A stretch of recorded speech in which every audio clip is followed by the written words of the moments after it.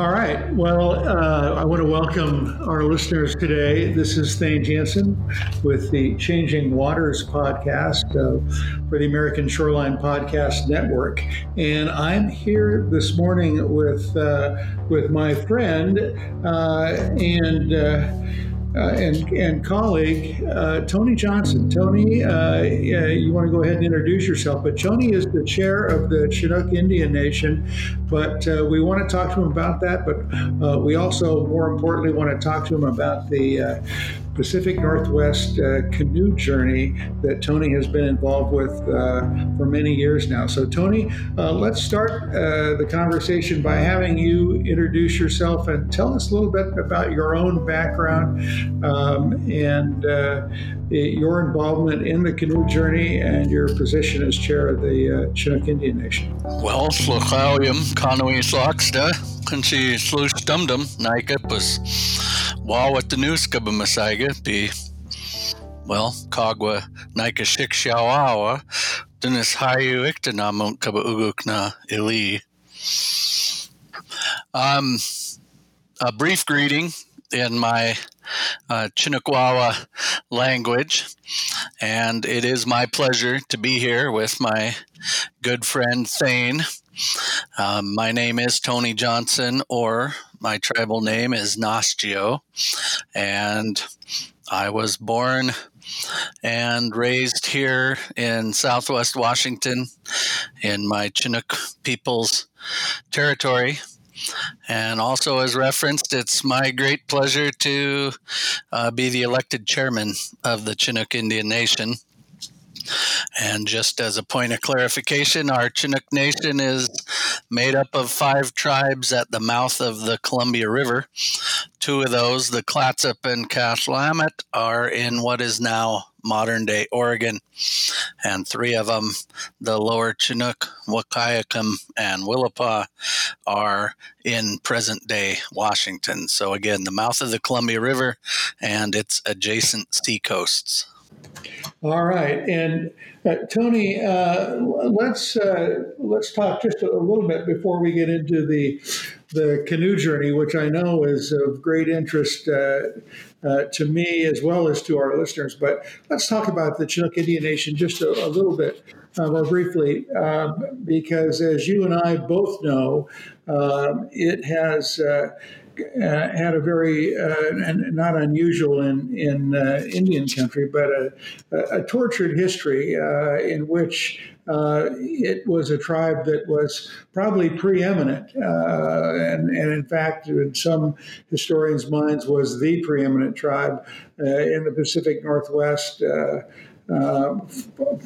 Probably for time immemorial, and certainly when the age of discovery beginning in the late 1700s. But since that time, why don't you go ahead and describe for our listeners what's happened? Well, it's a big question, Thane, and as you know, a loaded one. Our Chinook community had very much the same type of experience, I think, as any other tribal community in North America and maybe just across the Americas. But the difference for us is a breakdown in the era of the treaties. By the way, I shouldn't just pass by the fact that, we lost over 90% of our people to foreign disease. I mean, some really dramatic moments that got us to those times of the treaty era.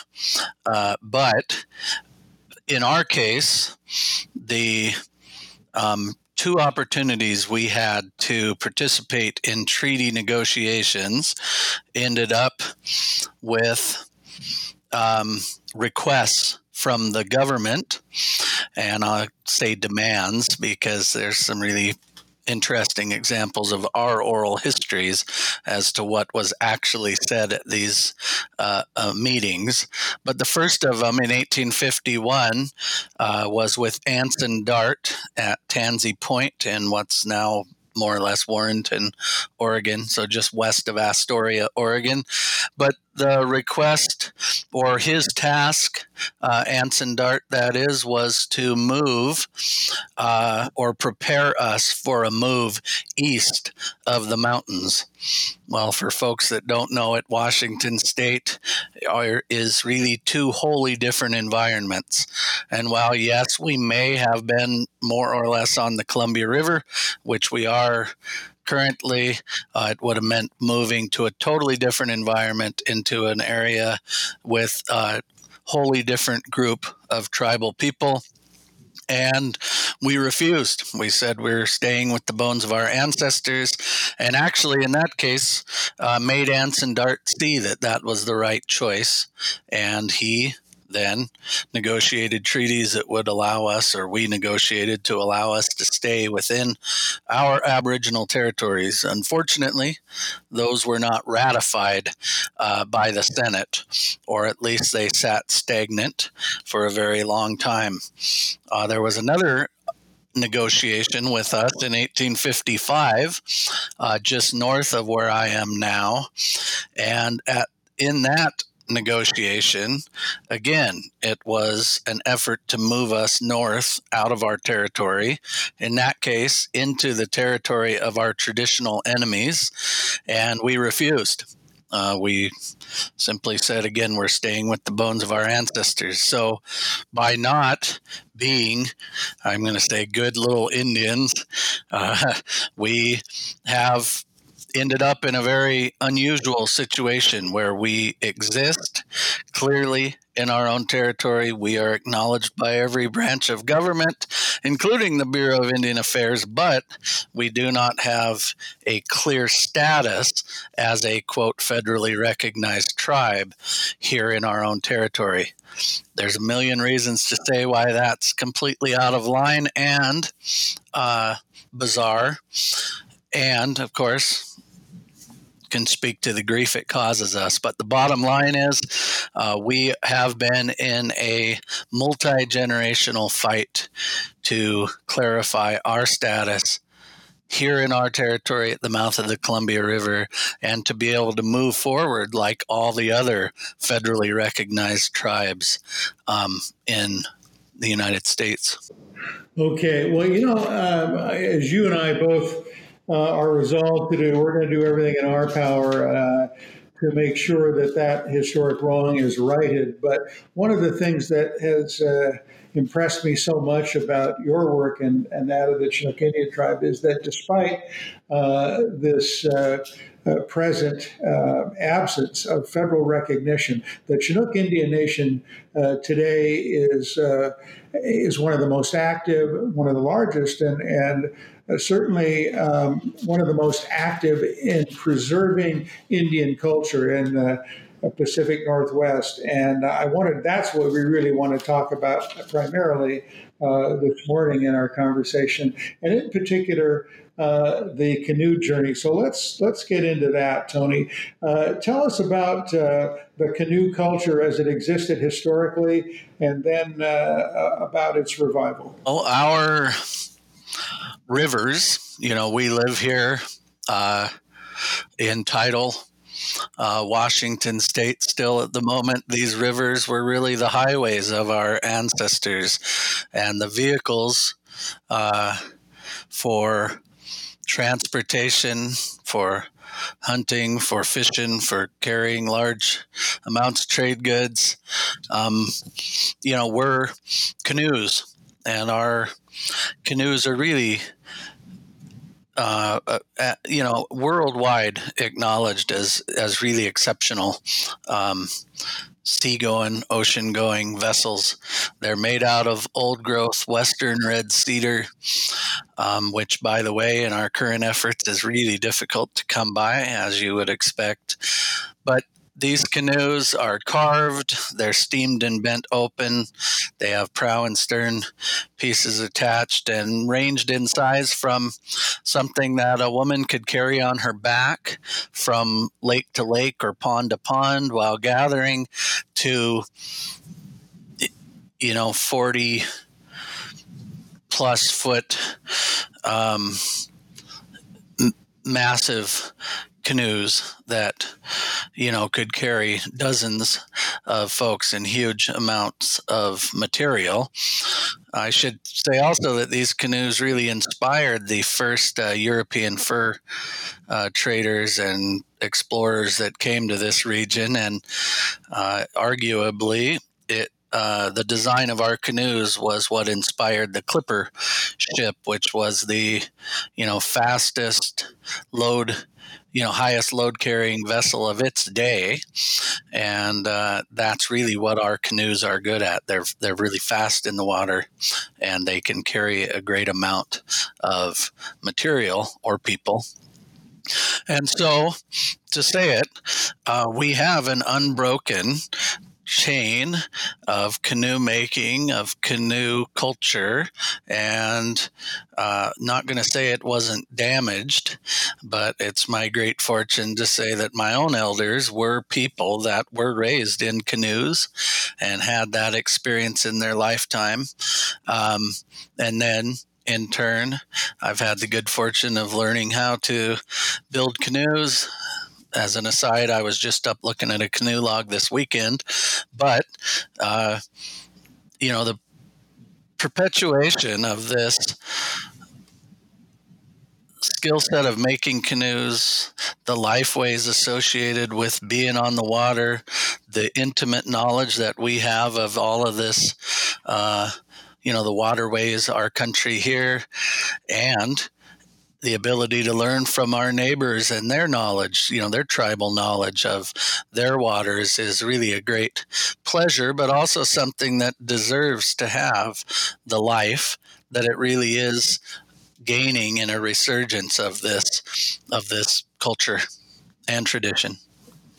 Yeah, in these canoes, they were not just used in the rivers as well. They were used in the ocean, were they not?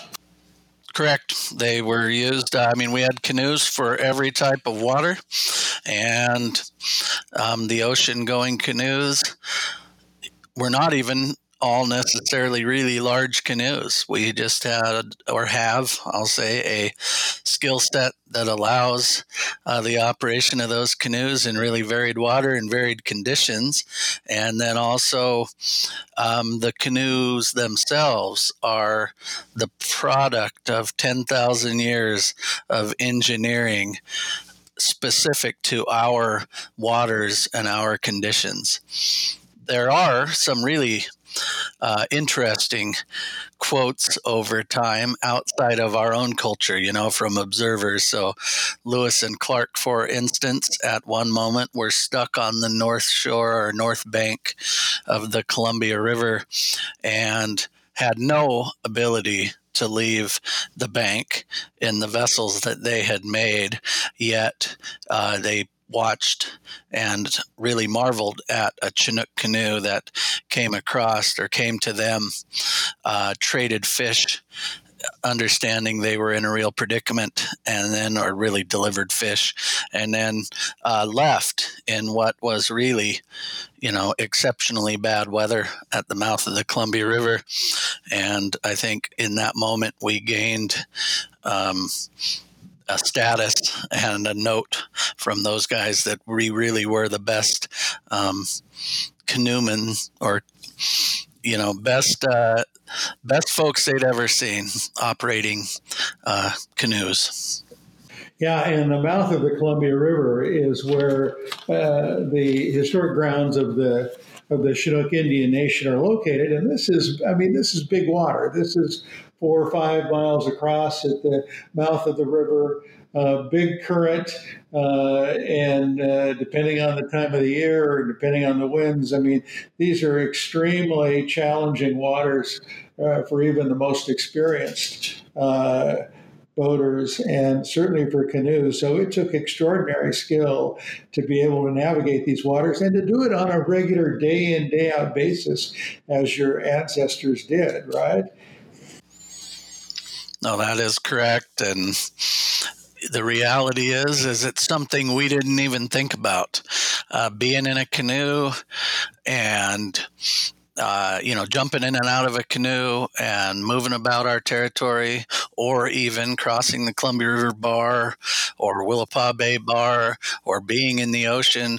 Those are actually things that don't even make the details, for instance, of our stories. So we talk about, we have really a university of knowledge housed in our traditional stories. But in those stories, when somebody is traveling north or crosses the bar or does something that today is looked at as being kind of dramatic, it literally doesn't even make the stories. Yes, there are plenty of times that canoes are referenced, but it's in a very different context. Yeah. Well, let's talk a little bit more just about the history before we get into what I've characterized as a revival, but perhaps not as accurately as some. It sounds like you, Tony, were one of the, I would say, few that actually never really lost that canoe culture, that had it passed down from generation to generation, so that you grew up still in this canoe culture. But that was not true of all of the other tribal members throughout the Northwest. And when I talk about the Northwest, as I understand it, the canoe culture, in fact, you should probably explain this, but it extended from what? Southeast Alaska clear down to the Columbia River, correct? Well, that is correct, meaning that, really, I'm going to say that personally, I believe that as long as there's been human beings, there's been canoes and been boats and been watercraft. And so, truly, there probably is an unbroken tradition of canoe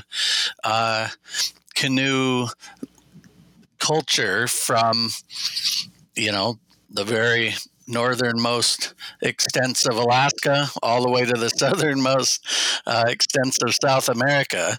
But with that said, we do have a specific flavor of canoe culture in the Pacific Northwest. And I think you're right to describe it as really Southeast Alaska through probably actually Northern California is, generally a larger culture group in which we share a number of connections. The actual canoe style that we operate has typically been called the Chinook style canoe, although some folks refer to it today as West Coast style. That canoe has currency from about 2/3 of the way up Vancouver Island down to about Alsea, Oregon. So it gives you an idea of the range.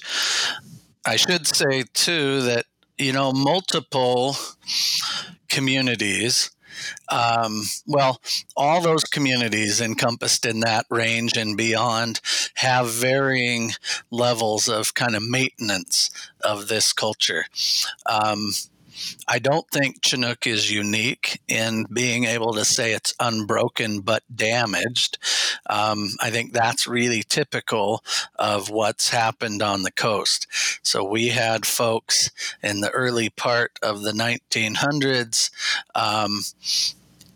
regularly in canoes, and that kind of faded, although a number of our very well-known canoe makers became boat builders and carried some of that skill set forward there. But we have fortunately had the benefit of those elders in our lives and been able to learn from them, glean from them, and really, I like the term revitalization. Revitalize this culture. So some of the folks participating today in Tribal Journeys, I think, have really had to relearn some of what they're doing, and some of them have had really strong, unbroken traditions. Okay, well, I like this term revitalization that you just used. So let's talk about that. Historically, did the various tribes, they occasionally, even though there may have been animosities and frictions, and conflict, there nonetheless was some sort of trading and interaction between the tribes for which canoes were used as the mode of travel between one tribal area to another, as I understand it. Is that, do I have that correct? Or, I want to be sure that we understand that, because that's what, as I understand, has really been the most significant feature of this revitalization, that now that there is this great relationship and interaction between these Northwest canoe culture tribes that it hasn't been seen for quite a while. We have had really kind of incredible contacts over great distances in our past. And in fact, these connections that you're referring to were kind of essential parts of our culture and economy, because there are certain protocols and obligations associated with trade that demand blood connections or marriage connections in terms of facilitating this really wide trade that existed on the Northwest coast in the past. And that was certainly not the only reason we were trading. People traveled great distances to other events, to individuals' potlatches, to marriages, to namings, but again, to these great trading places like Celilo Falls, or, there's some places that have, that really drew people from at times, I'm sure, thousands of miles. And, that travel, the interaction that happened there were hugely valuable and affected and formed much of what we consider to be our culture. So people were gathering, traveling great distances, gathering in large numbers for marriage, for finding a spouse, for gambling, for trading, for gaming, for sport, for all kinds of reasons. And today, this contemporary tribal journeys is really about keeping open those highways that connected our ancestors in the past and keeping alive the associated traditions of traveling in other people's territories, of the physical culture of how to operate a canoe, and how, there's actually a philosophy associated with how people, or philosophies about how people exist in a canoe together, because oftentimes these are, in the past were multiple day trips in which, of course, when you put many people in close proximity, it tests people. We had the same thinking and set of philosophies about how it was that we lived in our longhouses, where you may have had 20, 30, 40 or more people living in a single house. And, again, the traditions and lifeways associated with being able to do that in a really efficient way that allowed everybody to thrive is a big part of what we are continuing today. Oh, wonderful. Well, let's talk about the revitalization. Our late friend and your cousin Marvin Oliver and his father Emmett played a big role in that, as I understand it. Why don't you tell our listeners about that? That's right. And to be clear, our canoe culture and all of the other associated things you'll hear about that happen on tribal journeys really did need something like this contemporary revitalization of canoe culture that we call tribal journeys today. But the origin of tribal journeys as it currently exists has a number of roots, both in BC, British Columbia, and here in Washington State.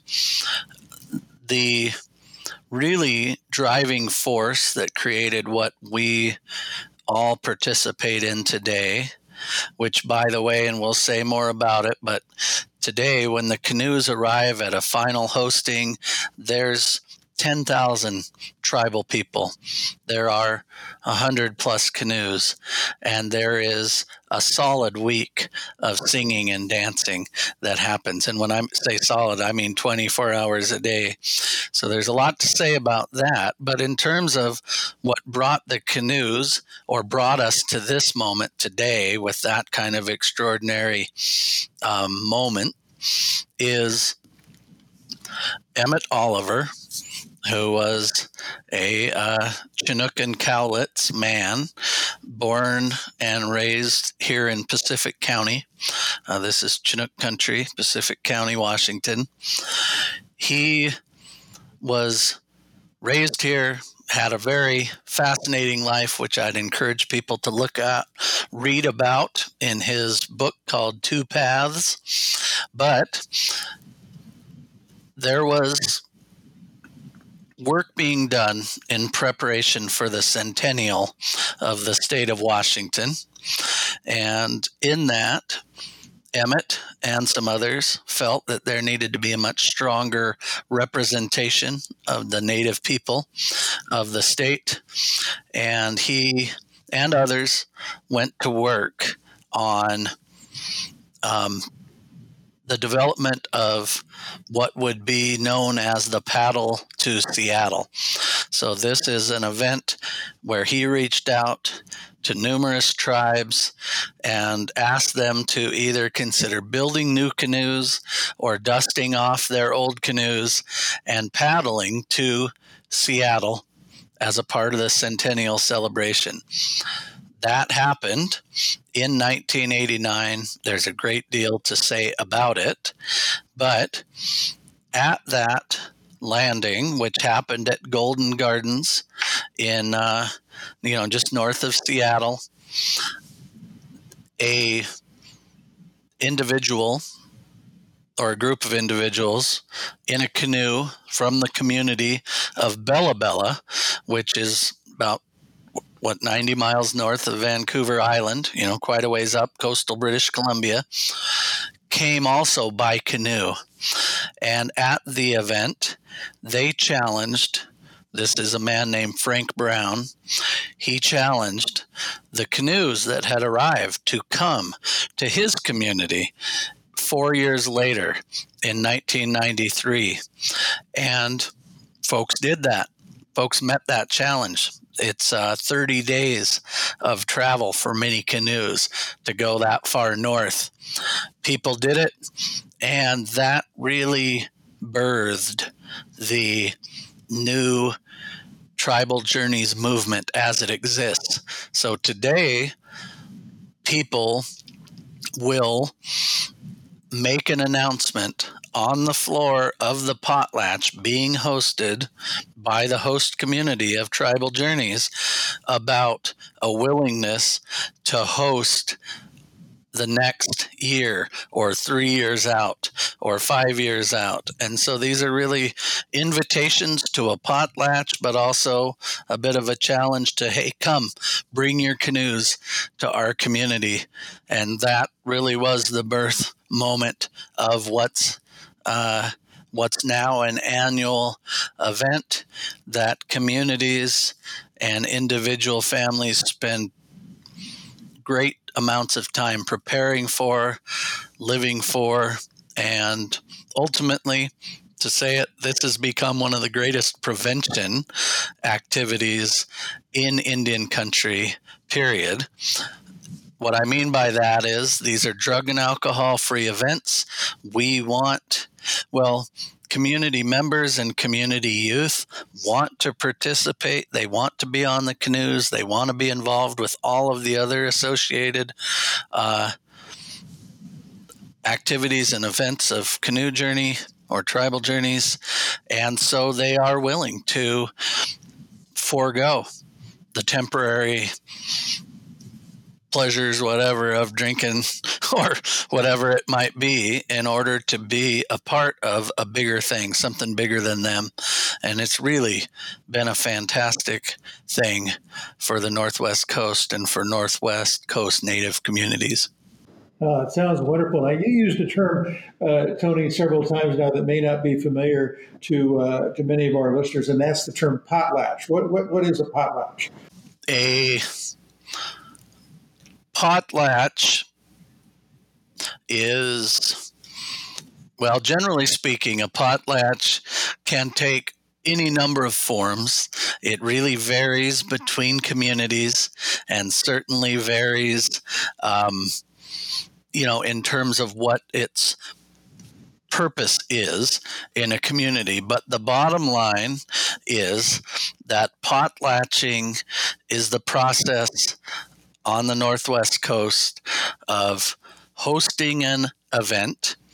At that event, any number of things will happen from the host community or host family. Most often, these are family events. So, for instance, a naming. My family wants to hold a naming. We bring people together. We have amassed a great deal of goods for this event. We bring people to us, to our community. We do the work of the naming. We share in that context our family's wealth, meaning our songs, our dances. For what it's worth, the names themselves are a part of what we consider family wealth. And at the end of the event, we give, and our teaching is give till it hurts. So we give away a great deal of things to the folks that have come to witness. And it's really a contract, because a person that comes to a potlatch and witnesses what has happened there agrees in taking the gifts from the host, from the family.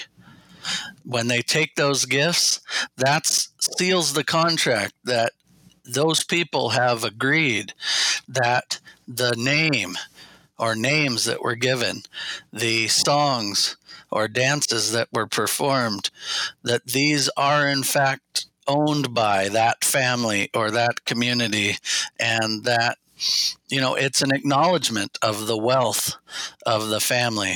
So it's a different kind of wealth, but a very, very important and very real thing to us. So really, that's what a potlatch is. It's bringing people together. It's sharing your family or community's wealth, and then giving gifts to the visitors, and those visitors, in taking those gifts, are basically agreeing that everything that was done right, and that it was, according to protocol, and that, in fact, the things that they witnessed were the rights or owned by the community. In the context of tribal journeys, it becomes something much bigger, which is at a Tribal Journeys potlatch, every community that has arrived on the beach by canoe is given the opportunity to stand on the floor or take the floor of the potlatch and sing their songs, share their words, do their dances. And that happens according to a very ancient tradition of ours, which is the people from the furthest away go first. And so that builds itself up in people taking the floor, to a point where it is only the host community left. In the context of tribal journeys, this could be 4, 5, 6, 7 days into the event. The host community will take the floor, oftentimes sing and dance for many, many, many hours, and then the event is concluded with potlatching, with gift giving from the community to all of the folks that have gathered for that purpose. Wow, I just what a special event this all must be. How many have you participated in, Tony, of these tribal journeys? And I wanted to ask you a little bit more about perhaps your most recent experience. But how many have you yourself participated in? Well, I have had connections to the folks that created or really philosophized about what this is since before there was tribal journeys. So friends of mine like Philip Red Eagle, Connie McLeod, Tom Heidelbaugh, Mary McQuillan, David Forlines. I mean, these are people that had, really important, formative, for lack of a better way of saying it, conversations and meetings around, what this could be, what this could become. And so I feel really blessed to have been around some of those conversations, involved in something called the Cedar Tree Institute that happened really between that first paddle to Seattle and the first actual journey trip up to Bella Bella. So a lot of involvement and periphery involvement with the formation of a lot of this. On the other hand, I did not operate a canoe on tribal journeys for many years early on. Yes, I participated with other folks and was at a number of the earliest journeys, but only have we taken our Chinook canoes on tribal journeys annually since 2005. We have had canoes operating in the community for many years before that, of course. But in terms of making the commitment to bring the community as a canoe family on tribal journeys, that began for us in 2005, and we've traveled every year since. So what have you observed during that? Well, it's roughly almost 15 years now in terms of the changes or growth or evolution of this of the tribal journey. Is it a movement that's growing in size and in participants? How would you describe or characterize it? So what we really have been witness to is the growth of this movement from what was really just the canoes themselves, the people in them, and, meaning this was a much smaller thing in 2005 and prior when I've been involved or, having been at other hostings or with other canoe families. The reality is it used to be that we could all fit in a gym. This was much more focused inward just on the canoes and canoe crews themselves, and a much more kind of close relationship with the communities that were hosting us along the way. So it has really dramatically changed, because today hostings are happening typically in giant tents with bleacher setups. They are certainly much, much more expensive. There's much more of kind of a carnival or fair atmosphere at the final arrival, meaning that there's a really large vending area. There is a large,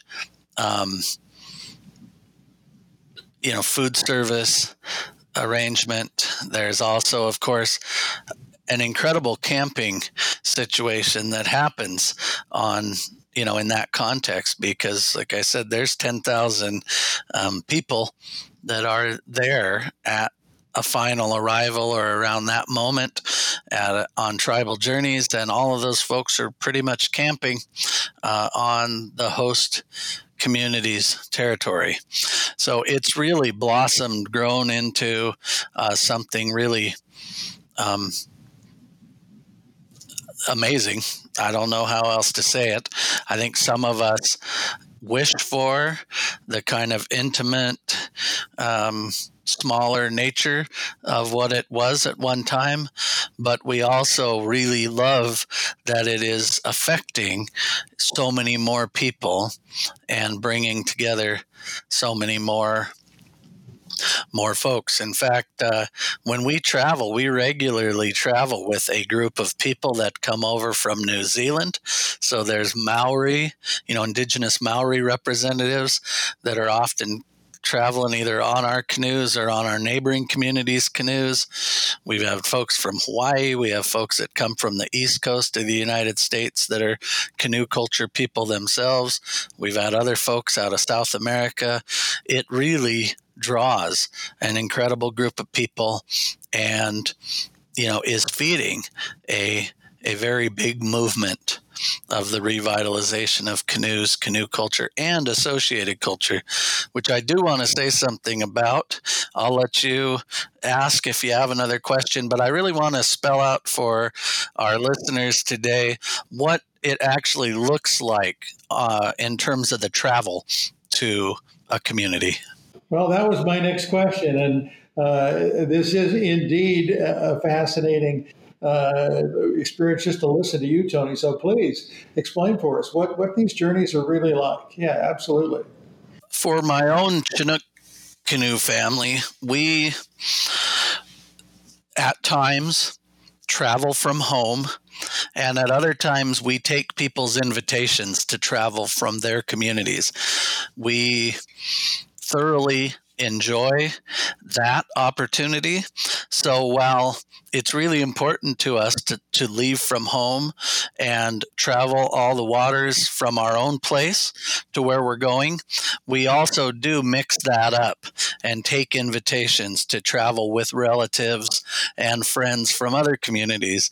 And the benefit of that is seeing other waters, experiencing the teachings of those other communities, traveling hand in hand with those folks. So I want to acknowledge that happens and is really an important part of the culture that's grown out of it.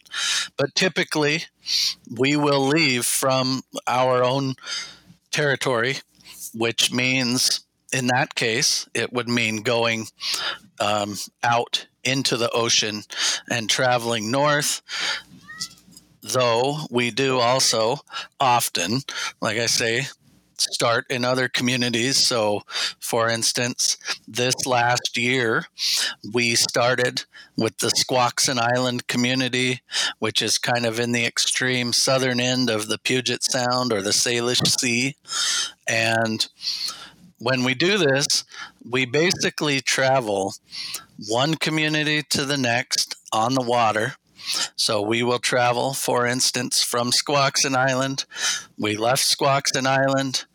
There is a tradition and protocols associated with how you even leave somebody's territory. So we have quite a few relatives in Squaxin Island and kind of came in there as family this year. But in leaving their territory, getting out onto their water, we have obligations to untie our canoes and ask permission to leave. We do that. Oftentimes that's bright and early, but it's dependent on tides. It could be at times 4 a.m, and it could be considerably later. But the bottom line is we leave a territory and travel by water to the next community. At the next community, we'll arrive on their beach.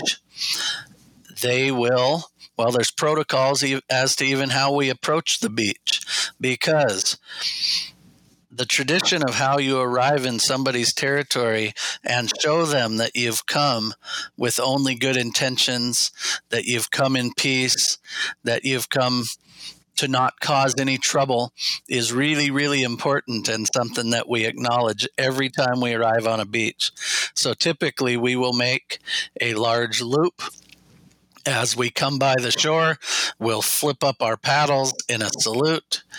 We'll drift by, we'll put them back in, we'll come around a large circle, and we'll set the nose of our canoe up on their beach.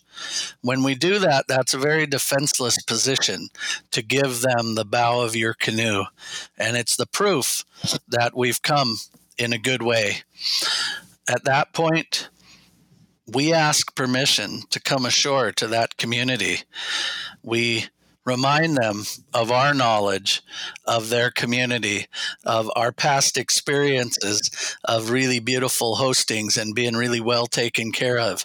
A really typical thing that people will say from the canoes is that we're hungry, we're tired, and we want to come ashore. That community will then offer its welcome and its invitation to come ashore. When that happens, then every community where we arrive is providing us a place to camp.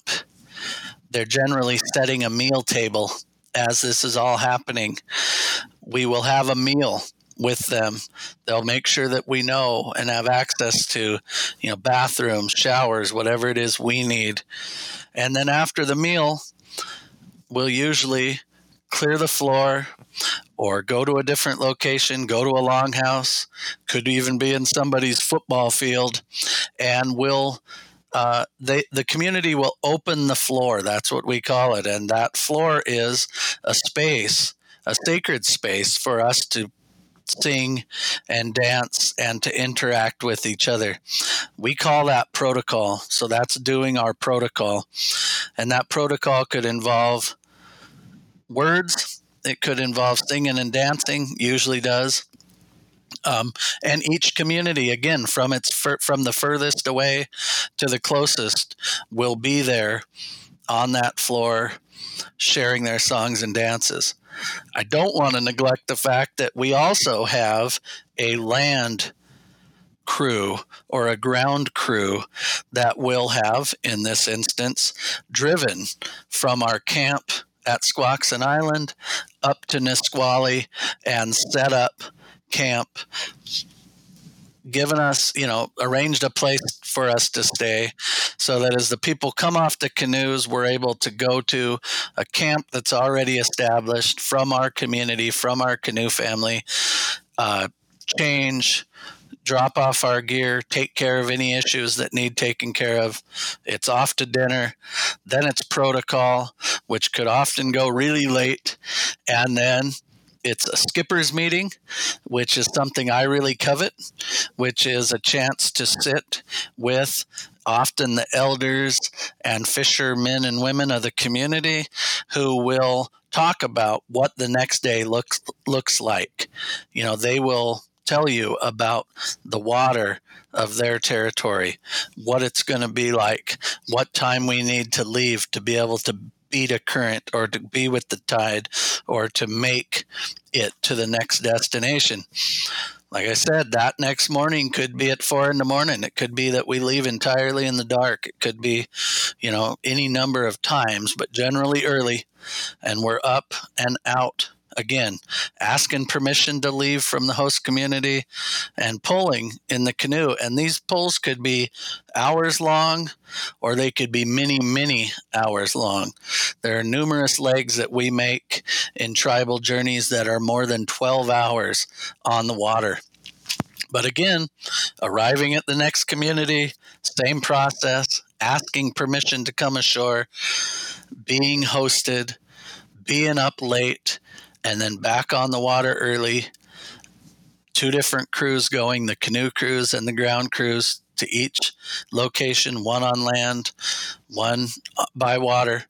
And we just go community to community. Well, you can see where really quickly this becomes a truly spiritual journey for the participants. And that's on the land and in the water, because this is physically exhausting. It's mentally exhausting. And by the time you've traveled 5, 10, 15, like we said, there are folks that travel 30 days on tribal journeys annually. And, by the time you're well into that, people are physically pushed to their limits. There's very little sleep going on. There's a lot of really strong and heavy cultural components happening all the time.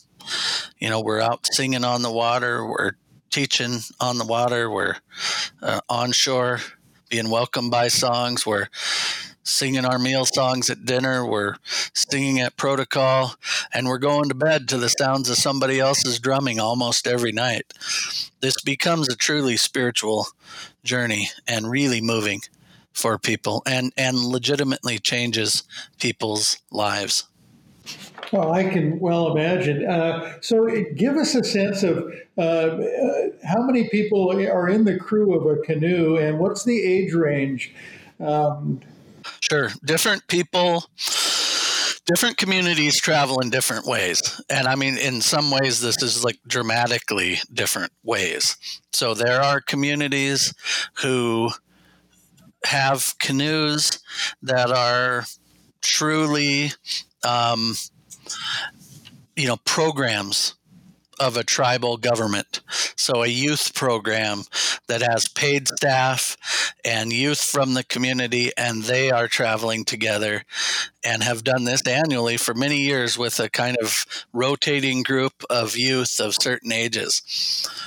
There are also many folks traveling, like our Chinook community, who doesn't have the means of having youth programs and what have you. We just have a community of people that travel. In our case, we travel as a true family. So we have at times traveled with, my parents, my wife's parents, my wife and I, our kids. So generations of folks. But by the way, that's just a small part of the group. So many other people, single adult individuals, other folks traveling as family. We've had great grandparents all the way down to the grandbabies. My oldest daughter, Mary, is a accomplished skipper, and she traveled this year with her first baby, so our first grandson, and literally skippered the canoe while at times feeding her baby along the way. So I was pleased this year to run a support boat at times while she was skippering, and being able to carry my grandson along in the support boat and provide him an opportunity to connect with mom and eat with mom while we were out on the water. So it really is a true family experience. And, it's that is valuable. We recently lost a man that was a founding member of our canoe family, but also a hereditary chief from the village at Bay Center.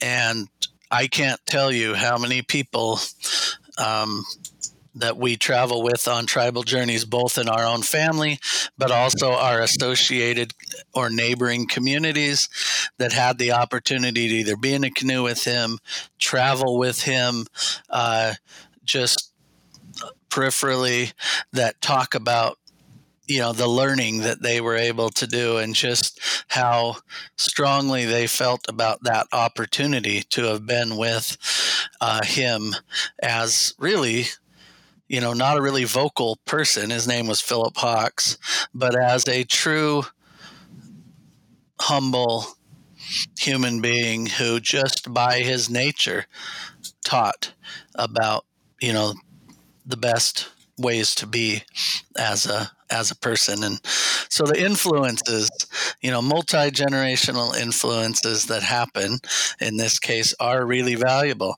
Another thing that's worth mentioning is quite often we will move somebody from our canoe or canoe family into somebody else's canoe or canoe family for a leg on the journey, or even multiple legs. And the learning that can happen through that, we will often take on other community members from other places to just, hey, jump in and be with us today, or we need an extra puller. A lot of times we have extra pullers, people that are able to make the canoe go more than we are able to carry in the canoe. So we'll let it be known to people we're camping near or communities we know well that, hey, we have a couple pullers. They'll get in, travel with a community from Warm Springs, Oregon, or from Ahousaht, British Columbia. And the teaching and sharing that comes out of that is really, really valuable. You asked about the number of people that can travel in the canoe, and our biggest canoe is almost 37 feet long. That canoe is one that we travel with annually on tribal journeys. Sometimes we take some of the other smaller canoes as well. Sometimes those will make the entire trip. Sometimes they'll just make parts of it. But that larger canoe, which is named Kashmin, holds, well, to have a good crew, we're at least 9, but we're really, oftentimes I shoot for around 15 people in the canoe. It is big enough that we're able to carry supplies and often several relief pullers right on board the canoe. So they will sit in the middle. It's a very large canoe, and then we can swap people out that might either get tired or just want to have the extra bodies there, because again, these 11, 10, 12, whatever hour days can be really taxing on a crew. Oh, I don't. You persuaded me of that. That is for sure. But it sounds like a very enriching experience for all involved. And what have you seen in terms of the way this has affected all of the tribal nations that participate in it? What's been the effect there? The idea of calling this one of the greatest prevention activities in North America or Native North America is not it can't be overstated, because, and what I mean by that is, it's an opportunity for people to really change their lives and change their lives around. And there are many, many examples of taking a person more or less off the street or out of a lifestyle that was completely detrimental to themselves, putting them on the canoe, and because these journeys are 100% alcohol, drug-free, abuse-free, giving a person an opportunity to be immersed in culture and literally wash away the other lifestyle. And so there are numerous examples of people that we know who got on the canoe really as an alcoholic or as a drug user or as a person abusing themselves, or maybe even others, who over the course of that journey completely changed the trajectory of their lives, have not used since, have not been that other person since. And that's the beauty of what this has done. And the thing is, it's done that across all of the communities that are participating. Every tribal community, every canoe family can talk about and tell about the individuals who have been affected in that way. And so it's really creating this critical mass of people who are focused on positive living, are focused on washing away the, so much of the negative aspects of living in Indian country today.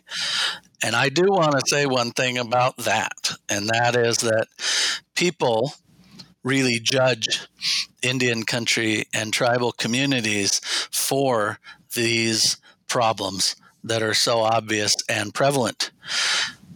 But what I want to say is those are not our traditions. Those are traditions that actually came to us via the Indian boarding schools primarily, because our people were forced to go to Indian boarding schools at which they were abused, and often really brutally abused. And in turn, people came home self-medicated to try to deal with that abuse that was not a part of our culture. And unfortunately, some of those folks, especially in using, perpetuated those issues. So my thing is, this is a really healthy opportunity to change and get out of what is truly intergenerational trauma and intergenerational issues that need to be washed back out of our communities. Well, it's just a wonderful, reassuring message to hear. And you can't help but think, too, that the experience, particularly as this has grown, is to bring all of the Native peoples, particularly here in the Northwest, together. But it sounds like that's even now extending, well beyond the borders of even this country, and the movement is growing internationally. Where do you see this? What's the next evolution? What would you like to see happen where would you like to see this 10, 20 years from now? The strictness of our ancestors and the strictness of the lifeways associated with our people. Really, if you defined who we are, or if you had to define it, it's really based on the taboos and rules that we kind of live by on a regular basis. Those rules have a life in this canoe culture. They have a life in a lot of other aspects of what we do, and certainly you'd see it if you came and stayed with me and my family, meaning that there's a lot of obligations and rules that we feel strongly about. I have a hard time even defining those without, for instance, in our teaching, a pregnant woman doesn't wear a necklace. Well, it may sound just like a little thing. It's probably like an American doesn't want to walk under a ladder, or if you break a mirror, it has this issue, or throwing salt over your shoulder or whatever. We have so many of those types of things that we've inherited, and those really make us, in a lot of ways, who we are. Well, those are associated with this movement naturally, the way that we are together, the way that we are on the water, the precautions we take, the words we say, the taboos we follow. And so my interest is that those just continue to have a strong life, a strong presence.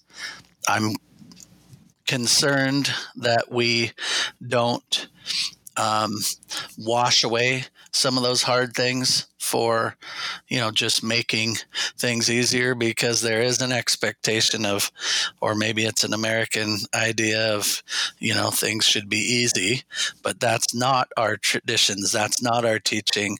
And we thrive from having, difficult things. Being a Native person is hard, and following all of these rules is hard, but it makes for a good life, and a life that, bottom line, that we want to see move forward for our children, grandchildren, and the community around us. And so for me, I just want to see, and this is truly happening, this movement grow, gain strength, and thrive within the bounds of those traditions. Well, I tell you, this has been to me one of the most fascinating discussions that I've had the privilege of participating in, and I'm confident that our listeners will agree. Anything else, Tony, before we wrap up that you'd like to say about this canoe journey experience, the culture, and the challenges and the rewards of being a Native American and Indian in today's country? I think more than anything, I just want to acknowledge, and I'm not going to name them all, I named a few in the course of the conversation today, that these are not my words. These are not my opinions, not my philosophies. These are the teachings of our people and our community, and the elders that I had the good fortune of learning from. And so I'm just acknowledging those folks, acknowledging all the other people like myself, my family, and my community who have invested their time, energy, and love into this, the revitalization of this tradition and this really what we'd say is just a beautiful thing called Tribal Journeys. So for me, I'm just acknowledging everybody else. I'm lifting my hands up to each and every one of you and my teachers and folks, thanks for listening. Yeah, and thank you, Tony. And again, a fascinating conversation, and one of the ways in which the enrichment of the Native American culture here in the Northwest, the enrichment of the culture nationally and internationally, it's just a delight to hear. And again, thank you so much. And with that, we'll sign off.